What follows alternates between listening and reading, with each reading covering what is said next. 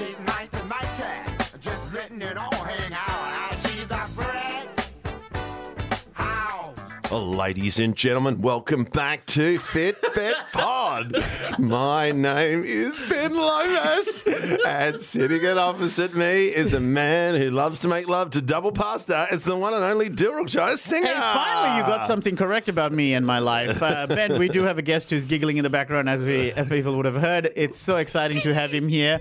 People would have heard him on Triple J for years, but also he was the host of the Tonightly Show on the ABC. But he's a fantastic stand-up comedian that I love and adore. Please welcome Tom Ballard! Hi. Hi. It was quite a nice change. I think the reason you started laughing is because the change in shift in energy between me and Ben before. Fill the room. Yeah, people There's don't know. countdown. Ben counts down from 3. Yes. Yeah. To get himself psyched. Yeah. And then he's just giggling away. Comedy, because before that we were doing variations of the catchphrase comedy, but in a more spookier way, like comedy. Comedy, I'm at the window. Comedy. Come play with me, comedy. Tom Ballard, thank you so much for coming, and you're one of our wonderful guests who've decided to listen to a few episodes as well to get you into the mood for this. I think Which I you listened- picked some odd ones, I think. Oh, I think I listened briefly when he started and then stopped. I wish I didn't ask this question. I listened to a been lot Tom of Ballard. podcasts. Yeah. I had It to is keep hard up to- with the Democratic nominee process. All Yeah. my podcasts are about American politics, so I listen to that a lot. It is But then- tough to. There's so many of our mates who do podcasts that you Too want to many. support and listen, and it's just hard to. Too many, and we're one of them. Yeah. No, but that's true. Good on every one of us. But like even you had one, like a 7-year-old. What was it called? Like Wow. I'm a 6-year-old. Like I I'm a still have it. It's still going. There you go. That's a great example of something like it's like And there's I so d- many people have different projects, especially podcast wise, and you have to kind of dip in and out, and you sort of. Yeah. I do seasons basically. I'll do like a season of like Hamish and Andy, and then when I catch up, I'll do a season of Tofop. You know, things Very like good of you to support Hamish and Yeah, Andy. and Tofop as well. Yes. the Give him struggling a- ones. I forgot what the podcast was called briefly. I thought it was Fat Bet. So I looked it up in the thing and didn't find Fat Bet. So then I'm just putting in like Fatty Boombas, Big Fat Boys. You didn't try to search Fattos. Dilruk? Because No. there's not many podcasters named Dilruk. I eventually got around to that, but I did my first gig for Class Clowns when I was 14 years old. 14. So one of the 14. things we try and talk about on this podcast is where we get comedians is how they balance staying healthy and being fit and mentally well while doing this crazy business. So at 14 years old, tell us, Tom Ballard, how did you manage to do any of that? You're still fucking going through puberty at that point, aren't you? Yeah, it's ridiculous. No one should do stand-up comedy when you're 14. That's ridiculous. Do you remember your set? What was it? What was it? 14. It was about using an automatic toilet and the toilet flushing against your will. Yeah. And definitely some dick stuff. You're in good company, though. I believe Dave Chappelle, Eddie Murphy, they started at around 14 I as thought well. you were going to say they did Class Clowns. Didn't win, actually. Yeah. Lost the Sachin green one. Tendulkar, one of the greatest cricketers of all time, was a 14-year-old when he really started to step his game up. So you know, you could be All the the great Tendulkar Sachin of cricket of comedy. Have you ever, there's footage of Bill Hicks was doing like comedy clubs when he was 16. There you go, ever there's seen another that? one. Yeah. Yeah. And So- he was actually quite good. And you actually kind of haven't fallen into the trap that a lot of comics can do when they start too young. Is they stick to the same persona of the teenager, Right. and they're now 30 and still doing like how shitty is high school. So at least you managed to break away from that. You're a It'd be man weird if who I was doing closeted 14-year-old stuff. As a Had you 28-year-old come out gay at that man. point at 14? No, I didn't come out until I was 18. Yeah. Oh wow! That's, on your birthday? yes, happy birthday to I'm me. gay. Oh, he's a jolly good fellow, and he loves bumming fellows. Oh, good lord! No. Is that if you were gay? Is that how you would do it? You would gather your closest friends and family to the one room. No, I do it like, when they reveal A cake, the like gender of a yeah. baby. Yeah. It's a pink balloon. Did you see that gender reveal thing with the car that caught on fire? Yeah. recently? Oh, so good. It just summed up our society. It was just like, burnouts and then your car's on fire. What is wrong? I didn't even understand the whole gender reveal thing. Because, it's a celebration. Is it a good boy? Is it a girl? Like, the only time it'd be actually worthwhile if it wasn't either of them. Well, there was one, they see videos of like something goes wrong with the order and you open the box and there's blue and pink balloons that come out. Yeah. And you sort of go, well, yeah, that should be kind of it. Or it doesn't, you're just having a baby. Right? Each to their own. If that's what makes people happy, you know what I mean? People aren't lucky enough like us to get to do comedy so regularly and live like, a fun dream. You know what? I think sometimes I don't like it because there are so many people who find it so hard to get pregnant that when you see these people like, you felt pregnant within a month and now you have this gender reveal. But all those people have just I like the idea that someone who's just gone through IVF, who's dropped 50 grand, spent 2 years trying to get pregnant, and they open up the box and it's just cash that flies out.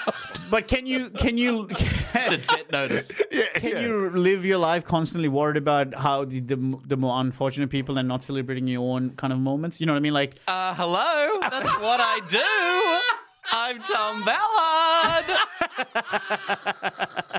mate, we can't get sidetracked too much about gender reveal parties. 14 years old, you started doing comedy. When did you start, one of the things that we have in the comedy world is a lot of indulging in alcohol and maybe other Yes. substances. Was that something that you grew up in country Victoria, Warrnambool, Dave Hughes territory? Yes. And Were you guys mates? Was that? He was a little bit older than me. Did you start drinking at a young age or anything like that because of the comedy influences? Not because of comedy, no. I mean, I drank to fit in, out of peer pressure. In high school? Yeah, Yeah, There right. was a few house parties and stuff where I started drinking. I was the goody two shoes I was like a teacher's pet kind of vibe. You? Imagine. No. Yes, Really? really. And I smoked a cigarette at a party, and someone filmed that and put on MySpace. So that was Were you pretty ducks big. off your school? I was, yes. Of course you were. And the Southwest region, but we don't need to do that. I just love it if you're still wearing your blazer with a little crest on it. Public speaking school captain. A lot of pussy. But sport, I've never enjoyed sport. And when I was a young kid, I was so obsessed with becoming like an actor and becoming like a creative person that any time spent on sport was like a distraction and a waste of my time. And That's my brother incredible. and dad would like watch the cricket and get into football stuff. And I'm like, guys, this is nothing. Speaking This of is cricket, meaningless. We're I'm gonna watching the die one day. musical. I'm busy. Quite literally, yes. Literally. The theatre was my stadium. Last night, I was lucky enough to host Tom Ballard headlining, and there was a moment where another comic and I were talking about the cricket, and I said it's 117 for 7, and Tom thought it was an AFL score. That someone's kicked 117 for 7 goals. Which happened? Which is pretty hard because when you're from the country, football is pretty much everything. It brings the community. I mean, Warrnambool was quite big, so you had a little bit of diversity. But footy, because at school, so you played no footy? No footy. So I used to, when I was in primary school, I commentated football matches from the side, knowing nothing about the rules and with no one listening to me. That sounds like a stand-up comedian in the making, isn't it? No one. What I have to say is important enough for people to hear, even though I don't know what I'm talking I don't about. know what I'm talking about. But surely you would have had to play sport. You kind of have to at primary school and high school, especially in the country. Played tennis. Tennis was sort of the one that I got into. You do look You're like quite tall. Boris Becker. Sorry. I mean, what's your height? 6'3". Yeah, so you would have been a tall kid, and people are like, "Hey, you should do this. You should do that." I did basketball for like one season once. Yeah. Very bad at that.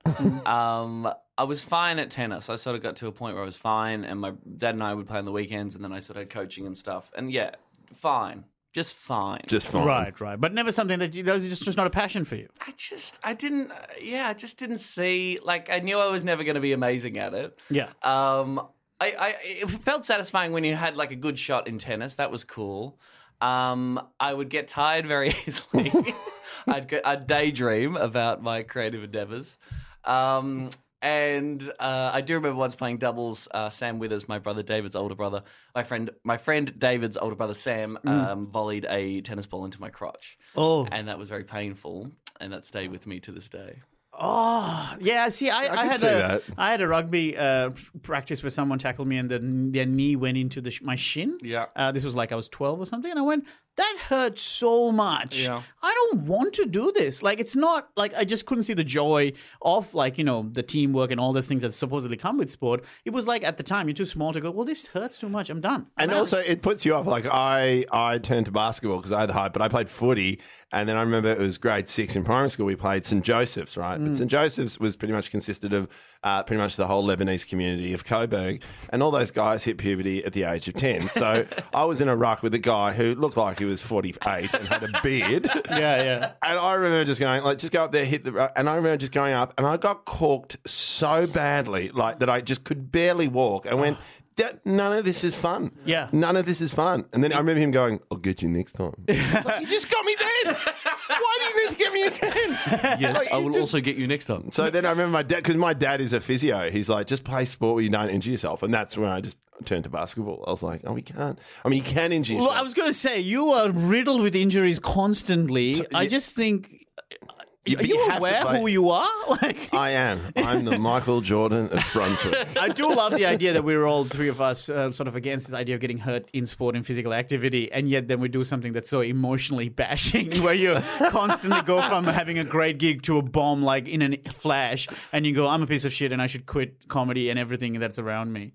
It is quite the resilience that we have with one area versus the other is quite remarkable to me. Well, it's the insane irony, isn't it? That normally, if you're a comedian like me, I'm very sensitive person, was a very sensitive kid, physically sensitive, didn't like being in danger or hurting myself, was scared of hurting myself in sport, and was very sensitive with other people's emotions and was worried what other people think about me. So, of course, I go into this career where you stand up on stage and if people don't laugh, you feel like a piece of shit. Like you're constantly putting yourself up to be told that you're an asshole.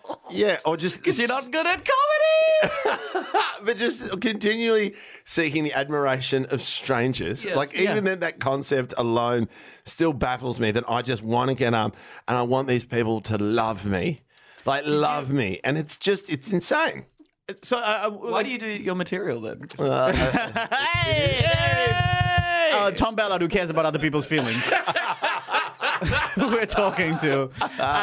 Okay, look, we've got here organically, so we might as well go down this track, which is, I do find it, you grew up with stand-up already part of your life. Like, you'd already knew this is what you wanted to do, whereas for me, and I think Ben to an extent, is that this came later in life for us.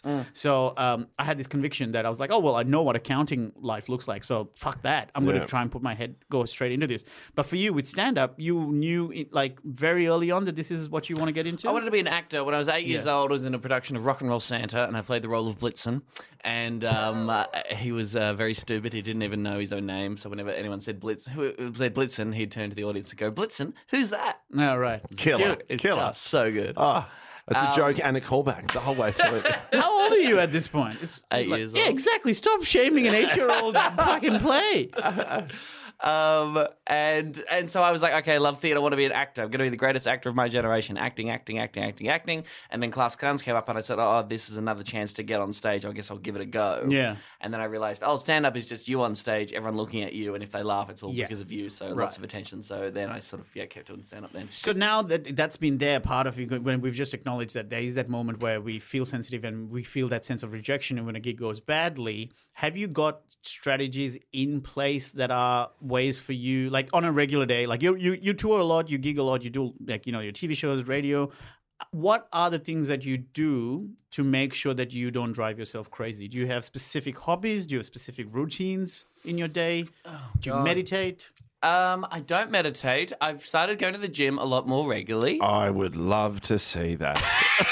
That sounded creepy, didn't it? There's something really I would like to creepy go about to, it. I think going to the gym with Tom would be brilliant. It'd be, Why did you say that? Well, I'm going to turn my chair around and face you, Ben, and sort of ask you this. Tom, I love you. I am such a big fan of yours, and I was saying to this deal, like, I want to be your friend. Like, it's just, it's been this for a couple of years. Like, That will never happen. but it just kills me because I love it because you remind me so much of like a best friend of mine. You just have that deep, you care about people, but also Fuck off, cunt. Wait. I'm going to say this though because like on stage you are hilarious, but off stage I find you excruciatingly funny. Like every time I just find it, and the idea of This you is at a somehow gym, a compliment, by the way. it is. But the idea of you at the gym, I want to go to the gym with you because I think I probably wouldn't work out, and I'd spend the whole time laughing because you'd be questioning everything you're fucking doing. Questioning, why are we doing this? Where are we? How did we end up here? Oh God, fuck the baby boomers. How can I be doing fucking weights while people are on Manus Island? Being tortured. What's the point of it all? So you That is so sweet of you. But you're going to the gym. Yes. Now, where is it? A local gym? Is it near you? Yes. It's a gym that I went to. It's in North Fitzroy. I used to go there when I lived with Tommy Daslow. Yes. And I used to go there regularly. Then I moved to Sydney. Then I came back, and it's a little bit further from my current place now. But I love it because it is a place where everyone's just trying their best. Okay. A lot of middle-aged ladies love it. Yeah. A few muscle Marys, but it's not like fucking, like a Sydney It's an intense, Taylor Square right. gay gym. Where Yeah, because that would be a big difference between, you spend a lot of time in Sydney. If you go to a gym in Sydney, it is insane. It's nuts. It's just people and I assume that that's what LA would be like to a degree. Yeah. Where it's just people really working out to just aesthetically look amazing and then feel good about that rather than spending any time on the inside. Yeah. Like, it just creeps me out. And then at least here, and I guess it's where we live, where it's, you do have the odd hipster gym, though I have been wanting to see someone in a fedora do chin-ups. We didn't get around to this when we had him on, but with Nate Valve, I've spoken to him off once, but he was trying to explain to me that there's a fairly toxic culture in the gay community where there's so much expectation on body image sometimes that you almost feel shamed even if you're podgy. Because there's so much everyone's so ripped and good looking and stuff. Do you feel like that's true or? Yes, there is a hyper superficial, judgmental, bitchy scene, and there's a fondness. There's a certain. I mean, sure, there's a bunch of psychology about it all, but there are some gay men who I think have felt like when they realized they were gay, their masculinity was threatened. Therefore, they're going to become the most bulked up tanks you've ever seen in your goddamn life. Right. And I think that's true. I think for all this gays are little fairy stuff. It's like some of the most intensely beefed up dudes I've ever met have been gay guys. So, do you think because your parents were supportive, you look like this?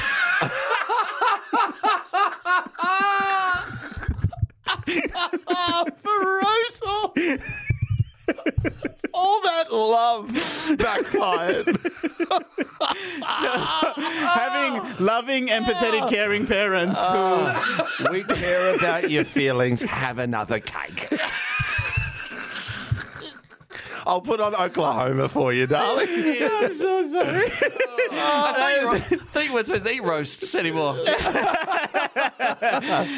No, but that's probably fucking accurate, that is. My parents are so lovely and supportive and spoiled me. Right. And they tried to teach me to cook, and I would literally be like, I don't have time to learn how to cook, guys.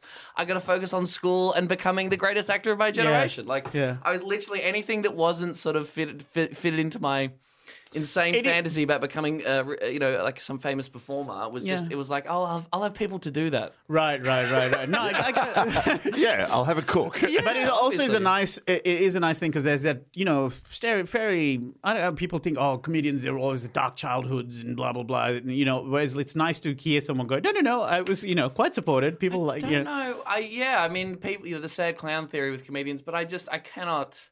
I cannot provide evidence for that. Was it Brad Oakes who said that maybe we just talk about it more? Is that what he said? People think that... he said because what we do is all about humor and fun, at the minute we're just normal, it looks like we're depressed or whatever, something like that. Yeah, well, Jerry Seinfeld says, there's depressed people driving trucks around, but you don't hear about it, right? Yes. Yeah. So, So that idea of the toxic culture, not toxic, but that pressure on in the gay community and stuff like that, is that a motivator for you at all? Or is that something that sort of bothers you a bit? I don't. I'm never going to be that. I'm never going to be a muscle Mary. I'm never going to have amazing pecs and like ripped six. And I'm not. And I'm at peace with that. I've let go of that. But did that take time? Well, see, there was a period where I used to have a bit where I would talk about looking at myself in the mirror without my shirt on and go, oh well, just gonna have to get a bit more famous. Right. I think it works for Peter Hellier. But it was like, one of our celebrity listeners, thank you for shouting it out. I love you, Pete. That's a joke. But if there was a point where I was sufficiently well known and probably young enough, like in my early 20s, going out in the city gay scene. while doing Triple J breakfast, where I was not worried about the amount of sex I was having or whatever because of those factors. Yeah. Right. Right. And ironically, I reckon that was probably when I was at my least healthy. Doing breakfast radio just destroys your schedule, and you're eating at all the wrong times, drinking so much coffee. I used to have like 5 or 6 coffees before 11 a.m. Wow. And on the weekends, I would wake up at like 10 a.m. with a screaming headache because my body was just like, where the fuck is my caffeine? Yeah. How long did you do breakfast radio for? 4 years of Monday to Friday. And that was like from the age of 20 to 24, something like that? Yeah, about that. And you have no energy to sort of do any exercise, and that was when things really got messed up. And on the weekends, you are so kind of exhausted from the week that if you go out and you party, you kind of let loose, and then you spend your Sunday hangover, and then you have to get up early on Monday. And doing that repeatedly takes its toll. Just like a nightmare, yeah. And I was doing gigs at night. I was going to say, and you're just still doing your stand-up as well. Yeah. And so obviously then you decide in those moments, you go, okay, I'm going to prioritize work. And so things like health and fitness take a backseat, right? Mm-hmm. So now we fast forward about 6 years later or whatever. So you make the decision to go to the gym. Yeah. Where does that come from? I think that was, resisting for a long time, being like, I don't want to go to the gym. I don't want to be a gym person. I hate hearing about a gym. It seems expensive. I'm not going to go. And I think I was just getting to a point where it's like I want to lose weight, and nothing else I'm doing is going to work. Right. And if I can, and I really love eating. Yeah, it's really good, guys. Yeah, it's the best. Have you heard about it? Yeah. And I thought if I can get to a point where I can go to the gym regularly, that I can eat whatever I want, then that would be quite nice. Right. And so because it is that thing you touched on briefly about the gym that you go to where you really like it because everyone's trying. Because there's sometimes a fear that when you go to the gym, you're going to feel worthless. Like I don't want to be surrounded by people who are crushing it. Yes, and then who are watching me, and I don't know how any of the equipment works. Yeah. That reminds me, because I used to, I don't know if it's the same one, but I used to go to the gym on Johnson Street in Fitzroy. And I remember once I just started and I felt really self-conscious. And I'll never forget this. I was doing the bench press, and then this really big, muscly guy just stands right over me, and I can see everything, like the package sticking out, right? Ooh. And he goes, and he just starts helping me. I didn't ask him to help, and he just goes, I used to be just like you. Oh, and I'm like, what? Wow, and he's like, and I was like, mate, I'm fine. He goes, yeah, you'll get there, mate. It feels like you won't be able to get there. And I was like, I didn't fucking ask for this. Yeah. Like, I felt fine. I felt fine until you came along and told me I was a piece of shit. It was just so like, well, why do you have the right to then come along and then project what you're feeling onto me? Like, he's trying to help you. I know. And it is that thing about... I used to be like you, an absolute fucking maggot. Just a weak dog. A pudgy little weak dog, nothing bullshit with a tiny little dick. What? Look at me package now. Yeah, come on, Uncle Malcolm. So the gym was an idea of losing weight. Is it rather than healthy. just a fitness? I'm never gonna sculpt my body to anything, but I just wanted to get rid of love handles. Yeah. My friend Tom, who I love very much, he's also struggled with weight loss and stuff, and he's not Tom Dassolo, no, another okay. one. Another gay man. He once felt around the side of his back, like the love handle area. He's like, oh gosh, there must be a sock or something in there. He reached around and was like, no, that's your body. That's your human body. I think the love handle and stomach is like one of the last fats areas to try and to get rid of. Like, it's really hard. Like that's the one that I think most men think might even be stacking. Like, that's where you carry most of it in. But I've accepted that I will never have a six-pack. Like, there was a long What are you talking about? You, me, and Luke McGregor have a pact to meet up a year from when we recorded to have six-packs. But I just, like, even then, if I worked so hard, I just don't think I just have one of those bodies. Like, yeah, this is it. People forget, like, you look at someone who's ripped and you go, oh, how can I get like that? It's like, you probably literally can't. Yeah. And that's totally fine. And also, you need to know why you want it. Like, we had Freddie Flintoff, English cricket captain, who said he wanted a six-pack for so long, and he killed himself to get it. And when he got it, he was so depressed because he realized how pointless all of that effort was. And he looked malnourished on it as well. Like, he did it for a boxing thing, and you should see it. He lost it in his face, and it went from his face down to his six-pack. But the point that he was trying to make was that it's just we give ourselves these goals that we think we want to achieve because we see it in movies or on Instagram or whatever. But really, you got to ask yourself why you're going to do it. Because most likely the people that you see on Instagram or in movies, they want it for a role, or they're doing it because that's their job or that's what they like. But not everyone has to have a six-pack to make themselves feel good. Like, so that it's almost like you want to find activities that make you happy that lead to a six-pack rather than chasing the six-pack itself, right? Yeah, because a lot of people say, like, I think it was maybe Tommy Little was saying that, you work so hard to get that six-pack that sometimes you actually go through so much pain and agony that they talk about, it's the journey to feel good, but the journey itself is hell. And then you get there. Same with Freddie. You're like, was this worth it?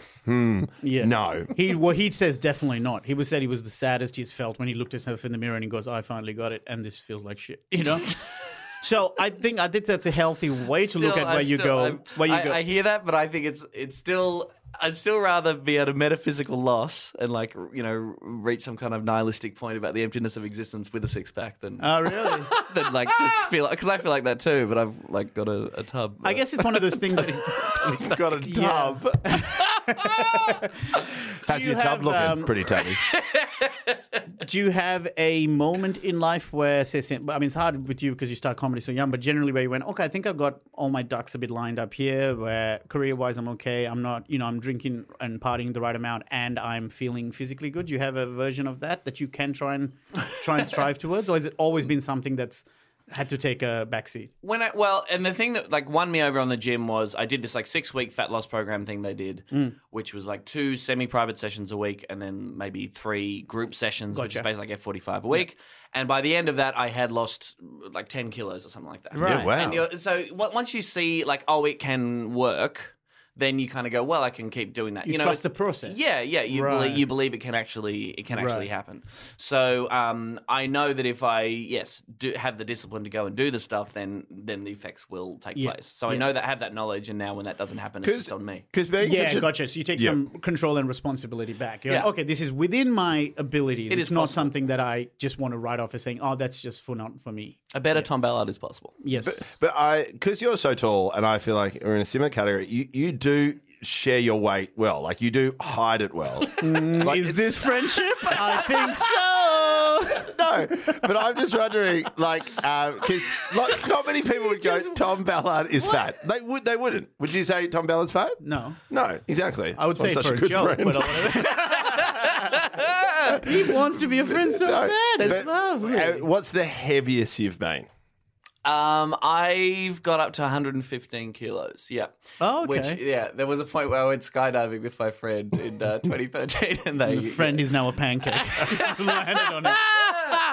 And they do have a cutoff, which I think was 110. Ooh. And I think I was on my way to 115 at that point. But the guy looked at the scale, he was like, "Nah, you'll be fine." Oh, really? So you did it? I did it. Yeah. See, I've had that skydiving thing as a thing where I wanted to go do it, and then I found out that I'm 125 and that I can't do it, and I always had that fear of going, I'm never going to be able to skydive. Now that I'm under, I'm still scared to do it. I was like, it was just an excuse not to. A friend of mine had the same thing in Canada. Where it was the maximum load was 100, and he was like 105, and the guy goes, "Oh, look, we have to tee it off." And so he's like, "I'd say just take your clothes off, take your shoes off, reduce the weight." And he was just standing there in his boxer shorts. He goes, "Yeah, we'll let you through," and he just goes, "I was going to let you through anyway."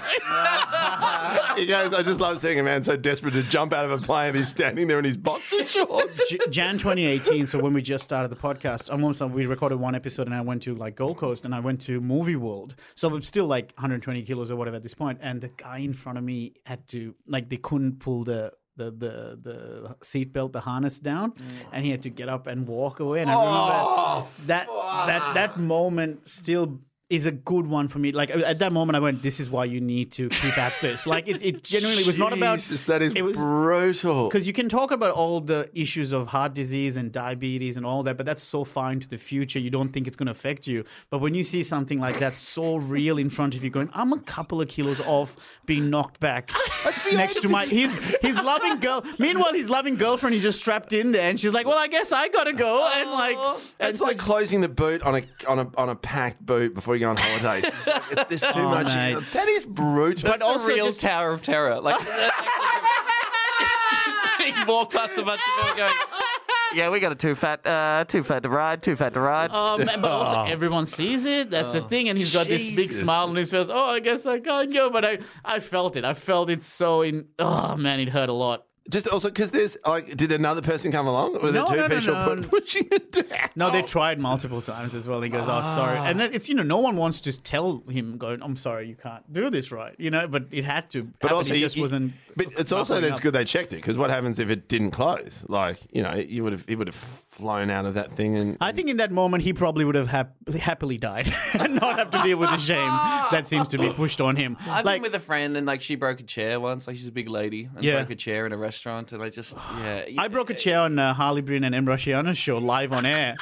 And just so fat that I cracked it on air. It's probably, I think, the highlight of Harley's radio career. I can't believe we had Harley in the studio for one of the episodes. I can't believe I forgot to bring that up. Because I've done it where I've been at a party and I broke the chair and everyone laughed. But I did that thing where I just couldn't admit the fact that I was fat, that I picked up the chair just going, yeah, I think there was a bit of a fracture in the Yeah. bloody chairs. They don't make them like they used to. So yeah, it is like so the exercise thing now is something that you're slowly but surely you trust the process of. On This the doesn't flip, just happen, Dylan. the flip side, how are you with food? Because you're a vegetarian? I'm a very bad vegetarian. Yeah, mostly vegetarian. Let's say at least you're having a crack. And when did you start becoming veggie? I think that must have been maybe almost 10 years ago was when I sort of was interested in it. I was living with my cousins in Melbourne and they were vegetarian. Then I read Eating Animals by Jonathan Safran Foer. Yeah, that's right. Which is a very good Tell book. us about that. I don't know what that is. Jonathan Safran Foer is a famous author who wrote Everything is Illuminated and Extremely Loud and Very Close about 9/11 and stuff. Anyway, very good author. And he wrote a book about how he was having a son and he wanted to find out if he was going to feed him meat, how meat was made, basically. So started writing letters to meat producers, companies. yeah. Meat producers sort of said, hey, can you just give me information about how this meat is made? And no one replied. And he was like, that's weird. And then goes on and writes this whole book about the kind of insane... A lot of it's one of those books, like it's kind of like the quit smoking book. Like a lot of people read it and go, "Oh, I'm done." Yeah. Like Right. it's that you just go, "I'm never going to eat meat again." It's cruel. It's bad for the environment. It's bad for the animals. It's unnecessarily cruel. Yeah. And for health wise as well, or was it more ethical? No, I mean, yes, pure I've managed to still put on weight while eating vegetarian. Yes. Well, no, I mean, there's no animals in chocolate. No. But so what are your vices then, even now as a vegetarian man? What are your things that you love? Tofu. Oh, mate, when I get on the deep fried tofu, mate, if I'm hungover. Well, my vices are meat. How often do you relapse from the Oh vegetarianism? man, I mean, it's all the conditions. Like if burger. if I feel sad, You're right. if I've had a bad gig, if Right. I'm hungover, if I'm sick. But don't you think it's still better than doing nothing? This is what I keep trying to make. Like I just think that there are people like me who ignore the facts and continue to live essentially Yeah. ignorant of the damage that I'm doing to myself and the environment through meat eating and whatever. But at least you're having a crack. Do you know what I mean? Like, even if it's one day a week that you choose to be vegetarian, that's one day better. And also, your lifestyles like change as well. So, like, my partner was a vegetarian for close to 15 years until she became pregnant. Yeah. So it was like, at that change, she was just like, I just craved meat. I felt like it needed to be part of my body and I needed to. And then she became vegan for 4 years. I was a vegetarian until the age of 20 because I didn't even like the taste of meat. It had nothing to do with ethical reasons. I just didn't like the texture. But I agree. If you do it for a certain period of time, surely you're helping a little bit. Yes, you are. I'm becoming increasingly skeptical. This is kind of like an individualistic idea about, how much you're helping the planet, and ultimately what you need if you want to seriously change the kind of impact that the agriculture industry has. That takes widespread government change and a lot of movement. And some would say, I don't know, you're going to die one day, and if you want to be happy, you may as well eat what you like now because it doesn't make too much of a difference. But Okay. I suppose Bleak then view there's of things, also but- then potential, like, say, there might be someone who's listening now who's on the cusp of becoming a vegetarian, didn't Yep. know about this book, and then you've given this, used this opportunity to talk about the book, and then it's like, oh, okay, cool, I'm going to read it, and then there's one more vegetarian there. You know what I mean? Safran Foer was like, in 10 years, not half of the world won't be vegetarian, but maybe half of all meals that are eaten are vegetarian. Yeah. Yeah. And there's like a food critic in New York who's vegan until 5 p.m. every day. and Right. then eats what they want after What That's the small changes. fuck is that? It makes sense to me. I just go small changes, like because it's so especially in terms of habit forming. Like I like there's so many things that I did for 30 years that I'm trying to undo, and I'm trying to be kinder to myself when I do go back to those old ways. When like having hot chips at 11 o'clock at night, even though I'm not hungry. Yeah. Like for some reason there's a compulsion. I go, hey, this is annoying, but hey, don't beat yourself up about it. At least you're trying. You can only keep like the people at the gym that you were talking about. At least you're having a crack. Yeah. Do you know what I mean? I was trying to think of stuff that I used to eat, and maybe you've covered this on the show, but like the worst things that you used to eat or make because you couldn't cook anything just because you wanted something. When I used to get home from high school, I would toast 2 pieces of bread and then put tomato sauce between those pieces and eat that. Just that. Tomato sauce because you couldn't afford anything else. I'm sure I could afford. I couldn't make anything else. We didn't have anything else. I did that in the Netherlands where when I was living there, I'd go to the cheese market and I would have my weekly shop and all I would buy is cheese and bread. And I'd buy some of the nicest Dutch cheese. But because I ate so much cheese and bread that I would do the same thing I was like, well, I'm going to splash out and get a fancy bottle of tomato sauce. I once, those Indomie mee goreng noodles? Yeah. I made 10 packets. Jesus. 10? And ate it all in one sitting. No, to be honest, I couldn't get through it because what happened was it's almost like it's too much. I had a crack. Oh, dang, don't get me wrong. Because what happens is the water that the broth is in, it starts to absorb into the noodles over time, and the noodles just become fatter and fatter, and it's just like I can't. This is just big. Physically. So what you're boiling the water and you're putting one pack in, and No. doing another. No, I made 10. I made 10, and then you poured it into a big bowl of noodles. While he's doing it, he's also just eating one like a biscuit. See, I reckon I could have eaten 10 of them as biscuit, but because the broth, it fills you up a lot more. My brother used to get dry pasta and just chomp on that, like fucking celery. I didn't. I tried to cook chicken once in the microwave, and I didn't know about this whole thing with metal. Like I wrapped it in foil, put it in the microwave, and suddenly it caught on fire. I'm like, fuck! There's so many reasons for me to quit drinking. That should have been reason number 1: the drunken cooking. I remember around the corner from my place, my biggest binge, which and the same thing was, I guess, healthy, was they had this place, Maria's Pasta. It's on Nicholson Street. It's been there. It's been an institution. But I would go get 2 bags of gnocchi, half a kilo, and then a jar of pesto. And after a big night, I'd come back and it'd only take 3 minutes to cook. And I'd eat 3/4 of a kilo of gnocchi. Going to bed, I turned into 1 piece of gnocchi because I just sit there just going, this can't be good. You're not burning any of this off. The closest thing you do is have a wank and then go to sleep. Storing for the winter. Man, it is interesting. I mean, especially you hope that once you become an adult, you start to, understand the damages that can be done and you might avoid them. But the truth is, fuck, we're so weak sometimes, especially with, I hate to use comedy as an excuse, but the scheduling with comedy is so all over the place sometimes that it's hard to really balance it. Like I had my festival shows at 9:45 this year. I fucking threw off everything because I'm like, do I eat before? Do I eat after? All of it was a mess. Going back full circle, I guess we sort of dipped into booze at the start. We said there was peer pressure to drink at a young age or whatever. How are you now with booze in, say... Would you like a drink? I'm trying to cut back on that too because I don't mind getting drunk, going to a party or what have you. I'm going to a party tonight. My cousin's 30th and I'll have a lovely time there. Do you want to take Ben as your new friend? You want to come? Yay! We can hang out, baby. Hi, I'm with him. I'd do it. He's really funny off stage. Brutal. That hurts. It hurts from one friend to another. That's what he said about me. What he said about him. But I didn't mean it that way. I get it. Wait. I get it now. Jesus. You're not invited. I always say to people, he's funny on the podcast. No. You'll rock up to the party and I'll be at the window going, comedy. So you like but it's like if you do 4 gigs a week or whatever, it's the 2 beers that you have that kind of add up. It's not getting you drunk and you're just sort of having it because you're there and there's a free drink or whatever. So I'm trying to cut all that stuff out. Do you have a ritual around drinking before gigs, after gigs, anything? Any rules like that? No rules. I'm trying. Yeah, I try. I used to have a beer on stage with me every night during a comedy festival. Trying to cut that out. Try to be able to just do it with water. Yep. Yeah, it's just sort of. Just sort of selecting and focusing the binge drinking on the one event, rather than just constantly sort of yeah. getting a little bit drunk. I think there was a period before I quit drinking. I did that, and I think kids helped with that because I couldn't. There was no point. I was like, if I can't binge, then I'd have to. What's time the point? it. Exactly. It's like Then I'd be like, oh, here's the binge.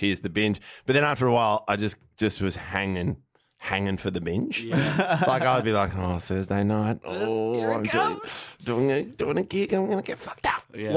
How do you navigate things like mental health stuff? Do you see a therapist? So you said you don't meditate. That's one of the. Do you talk to your friends? I do podcasts. You can see Ben's face right now as his friendship really sort things out. I don't regularly see a psychologist. I have seen a psychologist before. I found it very helpful.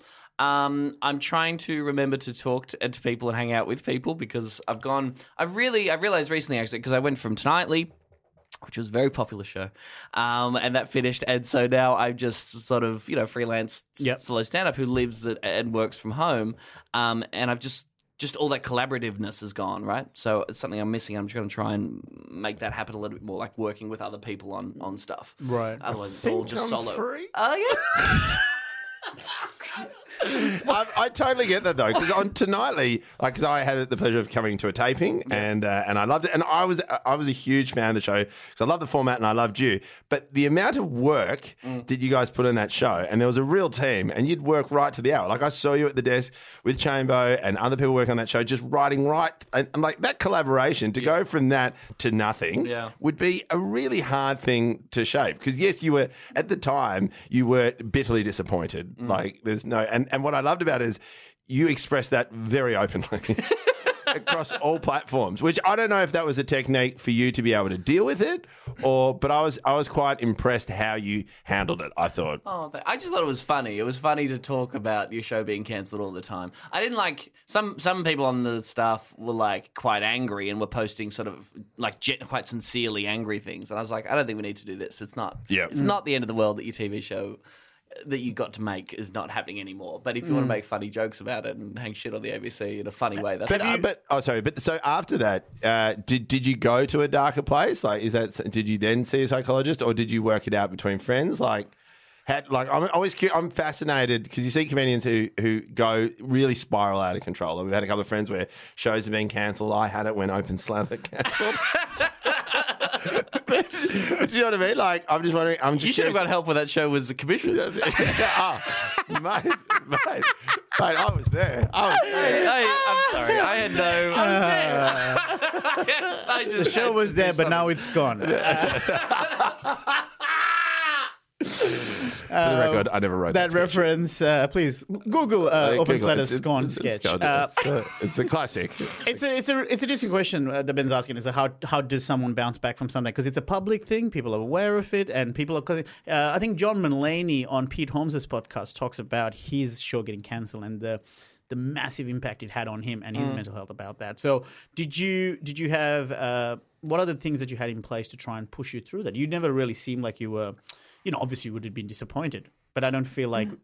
Yeah, I mean, it was a weird mix of being sad that the show was over, but also being in some way slightly relieved that this insane work schedule was ending because it was overwhelming to the point where it was not really sustainable, to be honest. Did you have it like with Conan and the Tonight Show where he goes, "Hey, I can be upset, but also I can look at it and go, hey, I had 6 months of hosting the Tonight Show," or something like that. Yeah, I mean, it's like we got to do 160 episodes. You got to show one of the things. One of the things I loved you saying is you got to showcase so many new stand-up comics that no other TV show was able to do. That was amazing. That was something that just hadn't been done on television for a long time. Like a stand-up 50 spot. comics, 70, something like that. Like it's quite something a decent. like that. Yeah, it's about 50. Lots of bands and stuff. There's literally no live music on Australian television after us. And I know the ABC's in a tough spot at this moment, but it doesn't feel like they've quite sort of doing anything that can kind of fill the gap that I think Tonightly left. And also, but fill the gap for the next generation. Yeah. Because the existing shows at ABC are great and they get recommissioned, but it's also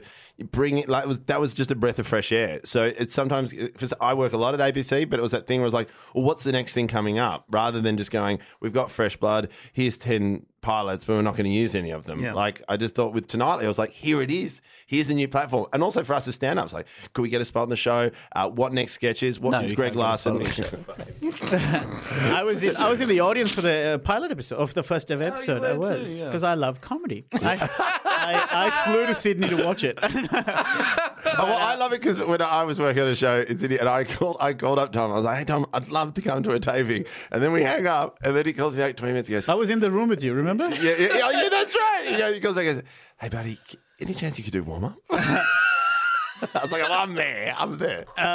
Bella, so going forward here, you're about to go to the UK. Oh, yeah. Now, are you moving there?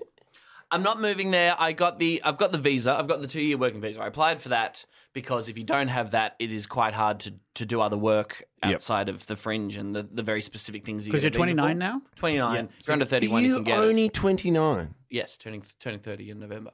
Wow, you're so young. You get that a fair bit that you're sort of ahead of your I forget the phrasing, but basically compared to how young A you are. prodigy?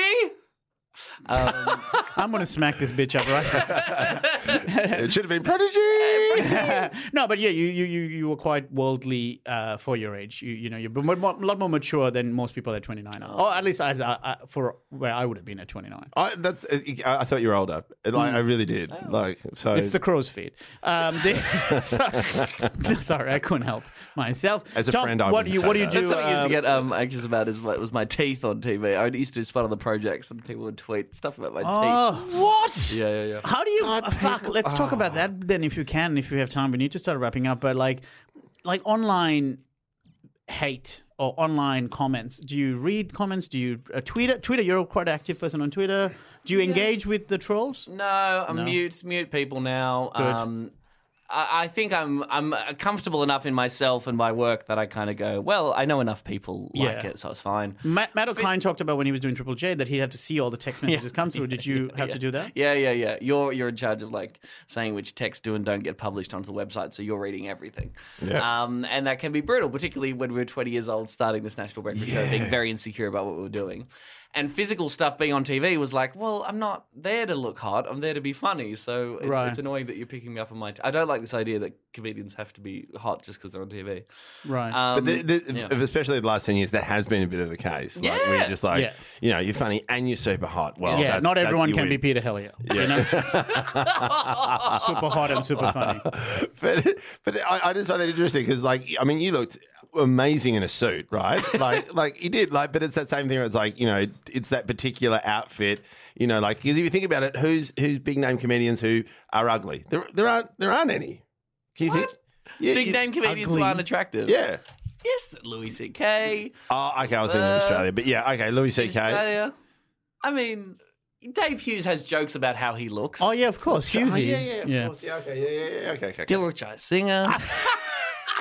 If that guy gets hot, his career is over.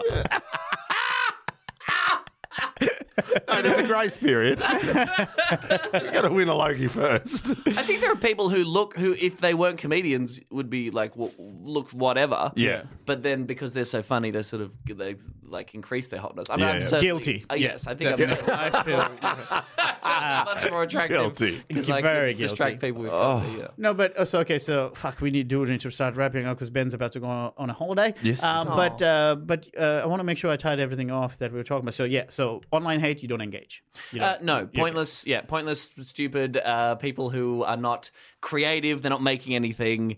And it's fact of life that if you're on Twitter or you put work out into the world, people are going to give you feedback, but you can't let it define you or influence you. Yeah. Which would have taken time. Like Long time. Yeah. So I reckon to develop, I guess, that willpower to not look, but then also to try and not engage and take it personally. Like, especially in the world we live in, like I'd find that really hard. Like because you get so much of it. Sure, and the trick is people say that you can't. It works both ways. It means that when people say nice things, you kind of have to take it, give it as much credence as the bad shit, because otherwise either they're all wrong and you have to go on regardless, or you do actually pay attention. It's so nice to hear the good things, though. It is lovely. Totally. So this is what I was going to ask about UK. So now you're headed off to UK. Roughly, do you know how long you're going for? Or? I'll be going for 2.5 months this time. So that's a fair chunk. Yeah. Do you have a plan of attack in terms of diet, health, like fitness? We started talking about your routines. You said the gym is where we started talking. Because you're doing Edinburgh. And I've the previous times I've gone to Edinburgh, I've joined the gym, paid £60 and gone twice. Yeah. So I need to do better than that. £30 a session.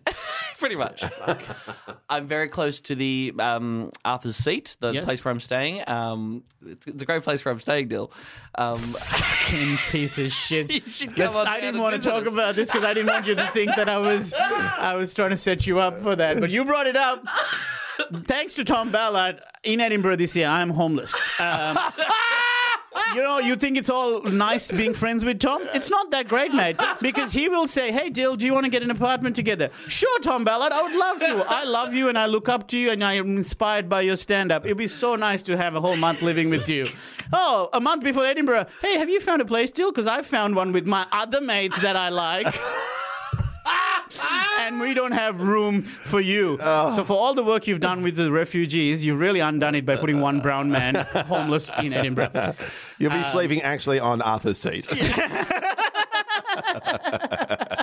Well, I'll see you every morning. I'll go up Arthur's Seat and say hello to you. Arthur's Seat is one of the things that kind of help a lot of comics do stay a bit fit, because it's a bit of it's a trek, it's a walk, it's about an hour maybe, something like that, just a bit of a climb, or maybe 30 minutes there and maybe like 15 minutes down or whatever. Yeah. But so that's something that you might want to try and do. I'll try and do that every day, yeah. And food-wise, diet, oh man, just not thinking about it? Just haggis. It's just brutal. It's like mac and cheese is everywhere. You're eating late, you're drinking a lot, yeah. So, and it's more like lunch and stuff that you need to, that's the stuff you need to actually make at home and stuff. So I will try my best and I will report back. Yes, please, I think I need to figure out a plan myself, Ben Lomas. And I think maybe the more we've talked to a few comics about this Edinburgh situation, and I think maybe what you just said, which is at least have lunch at home, like at a minimum, because I don't cook in Melbourne. You have breakfast in the morning at home and then just take a pack lunch with you. Well, I don't have breakfast anyway, because of my intermittent fasting. But so maybe some kind of rule about just fucking. I don't know what cooking is. I'll figure that out in Edinburgh. It's amazing. But should try it sometime. But yeah, and so Arthur's Seat, and then trying to bring some kind of control. Yeah, and to not drink absolutely every moment of every day. Which is very hard there. Very hard. Like it's cheaper, especially it's delicious. with the gigs. The gigs are all over the place. Like Yeah. you'll have gigs at 12 o'clock in the hour and then one at 11 o'clock at night. Yeah. Oh man, but look, it looks like you've got most things. Starting to put little things in place, like going to the gym. I think so. And I think once you've felt what it feels like to be healthier and to have strength in your body and feel like you're working on that effort, it gets easier. Like it's easier to make the better choices over time. I don't know if you guys have found that. But building the momentum. Yeah, I think so. I think because at the start, if you go to like a beginner health kick, you're like, fuck, this is so hard and I can't be bothered and it sucks. And I just have to keep this up forever. It's like, no, it all builds to make things easier over time. Yeah. It's kind of true. Totally. I think it's true with most things is because we give up because we don't see the results early enough, whether it's about like me trying to get sober, lose weight, whatever it is. It's it's such a gap between the effort that goes into making the change versus seeing the results. So you feel like giving up. And it's about pushing through those initial sort of pain barriers. And I think that's where the podcast will help me and Ben, where normally we would have quit way before we did, knowing that the other person might get $1,000 or whatever with the bet, made us stay on track. You know what I mean? Like it is hard. And then we've laughed at how much it's developed that you even after gigs or when people come up to you and then they just go, hey, look, we listen to the pod. It's changed ours. We've lost a couple of kilos. We've stacked a couple on, but thanks for doing it. And then it's sometimes when you hear someone else and they're not like, how are you going? How are you tracking? Because we try not to ask other people that out in public, but then it's a reminder like, oh, actually, this does work. Like it still holds me accountable and I'm trying not to eat Cocoa Puffs. So, Tom Ballard, last question. Are you friends with Ben Lomas? Yes. Yeah. And when you come back, I'll have a friendship bracelet. Yes.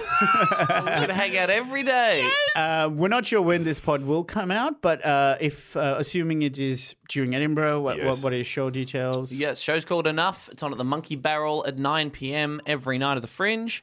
If you're in London, then goes to the Soho Theatre for 6 shows in September.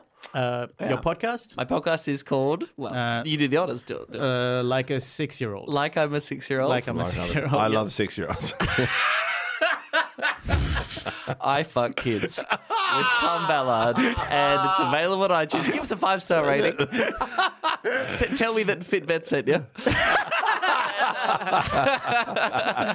And it's me interviewing people about their politics, and it is really interesting, and trying to simplify the idea being that if, like, I think was it Glenn Robbins said, if you can't explain it to like a child or whatever, then you don't really understand something. It's a great concept. I'm I know stuff about politics sometimes, but I also ask people to tell me explain things very simply. You've chatted to people that you fundamentally disagree with. Yes, despise with every fibre of my being. Yeah, that's amazing.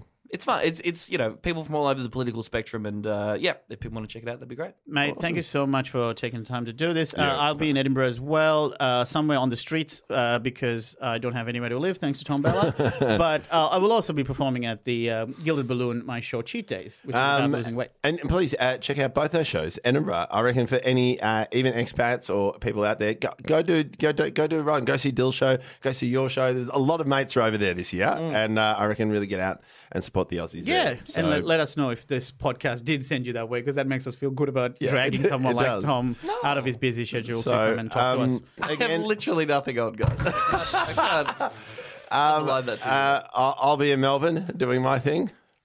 Okay, so check me at Ben Lomas Comic, and of course at Fitbet Pod on Instagram as well. So please leave your comments, and of course please review us on iTunes and stuff. I will be busy following Tom overseas and liking every post he does.